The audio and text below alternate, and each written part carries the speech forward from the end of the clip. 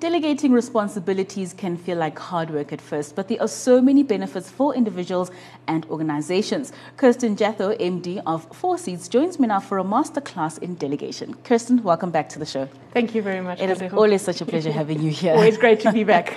Kirsten, we're talking about delegating. Yes. And a lot of leaders like to say, I don't know how to delegate, or who should I delegate to? Why is it so tough to delegate? I think the challenge with delegating is that we often only think about it when it becomes a crisis. We don't often look at it as a business process or a leadership process. We often get to it only when it's at the crux. So when you're sitting there late at home or at work doing over hours or doing shift work or whatever, you eventually sit there and go, oh, I wish I had somebody to delegate to. And you want somebody to very quickly pick up where you need them to be and run with it. And they haven't been trained sufficiently. And that's not fair. No, it's not fair.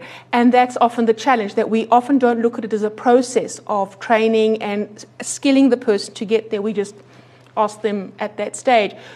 So that's the one challenge. I think the other challenge is that we sometimes have this illusion that we either think that we can do everything ourselves and we're the only person to do it first time right, and that there's often a time process as well. So we feel it takes too long for the next person to get to that level. So I think those are all the complexities that come in.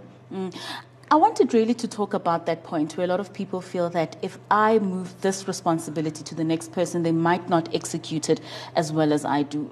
Is it a matter of really believing that the next person can't do it, or you haven't skilled them to get to that level? It's more that you haven't skilled them, because when you do delegate, it comes that you want them to immediately do it at that level that you are doing it at. And you also took time to get to that level. Somebody also mentored you and trained you. You made mistakes, you had to learn from them, and we often forget about that process. So when we give it to somebody, we immediately expect them to be at that level that we're at. So when we do give work to somebody and it doesn't come back at that standard, we're disappointed. And we go, oh, I have to do it anyway myself. So you see, I shouldn't have given it to them. It's taking me longer and all that. And we need to delegate when it's not crisis mode, but when it's part of a normal job, and starting to delegate admin tasks, regular tasks that are very mundane, that the person can do without that pressure and you breathing down their neck all the time. So it's not about delegating under pressure? No. Not at all? No. Now, Kirsten, when you find someone that you want to delegate to is not quite interested, or their attitude towards the work you're giving them is not of a good one, how do you confront such a situation? Yeah, it's sometimes you have the right person you want to delegate to, they have the competencies or the skills, but they don't have the right attitude. So the question is, what do you do with that? Right. I think as a leader, it's more understanding where is that attitude missing. Are they not understanding why you want them to do the work? Can they not understand that there's an opportunity for them to grow here?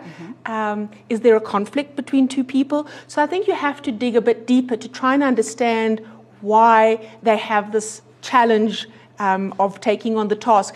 And then trying to, if it comes to delegating, you have to learn to sell it to the person. Right. And perhaps the common one is, yes, convince them, and what's in it for me? So why would I like you to do this, and how do you benefit?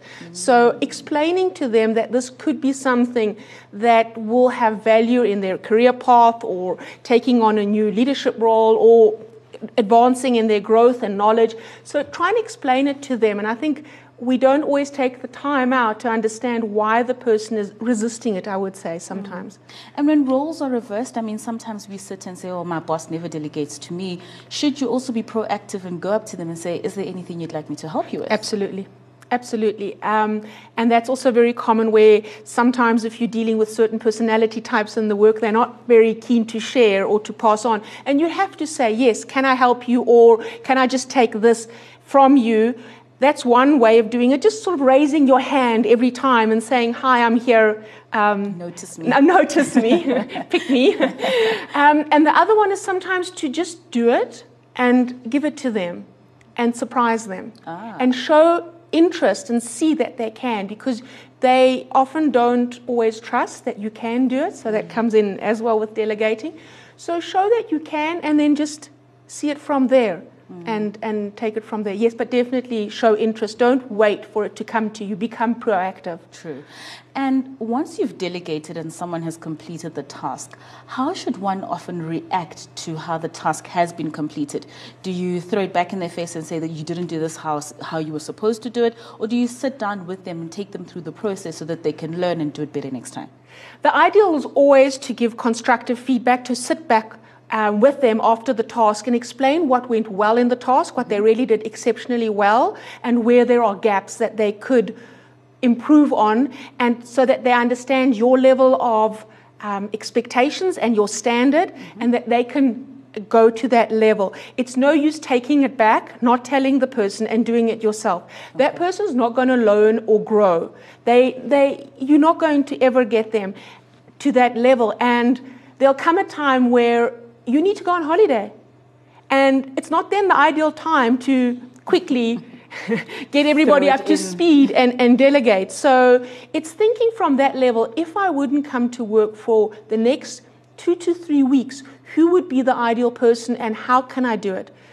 Also with delegation, it doesn't always mean that you have to delegate the entire task to the person. Okay. Sometimes they can do small admin or smaller tasks, and then you can take it over, because your expertise and knowledge sometimes are crucial in a task. But there are easier tasks that can be done up front by somebody else. And that already is a starting block, where you have time, somebody else is doing mundane work, if I can call it that, and then you can take it over. So it becomes a process where they can grow, you can see what their interest is, what their attitude is, what's their learning ability, and it creates that fun. And it also creates a harmonious working environment as well. Absolutely. Talking about that, what if I'm a bit insecure when it comes to delegating my job to the next person or some of my tasks? Because if they can execute them better than me, does that not put me in a position where I could be replaced? You could, of course.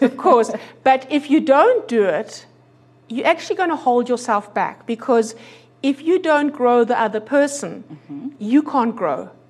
So you're not going to move up either, because you're going to be stuck in that role doing that same thing over and over, because you're the only person who can do it. Right. So you are going to hold yourself back. And if the other candidate or the other employee or colleague really likes to learn, they'll do it anyway, with or without you. And you're going to get stuck at a level, and they're going to most probably just come and overtake you at a certain stage. So you're going to be very resentful. So either way. Either way. So the best is to train them and educate them and teach them at that level, and then for you to do the same where you want to go, so that it becomes a real domino effect that people can climb up together. Absolutely. Lastly, Kirsten, your tips on how to delegate. Don't do it in a moment of crisis. Right. Delegate small tasks that are repetitive, and give constructive feedback, and allow the person to make mistakes. So don't take it back from them, and let the mistakes be a learning curve. So be open and acknowledge the mistakes, and also ask them to see how they can do it differently. So use delegation as a true mentorship process. Kirsten, thank you so much. Always a pleasure having you in studio. Thank you. And I'm sure our viewers at home do appreciate your valuable information. Thank you. It's a pleasure. And that was Kirsten Jatho, MD of 4 Seeds.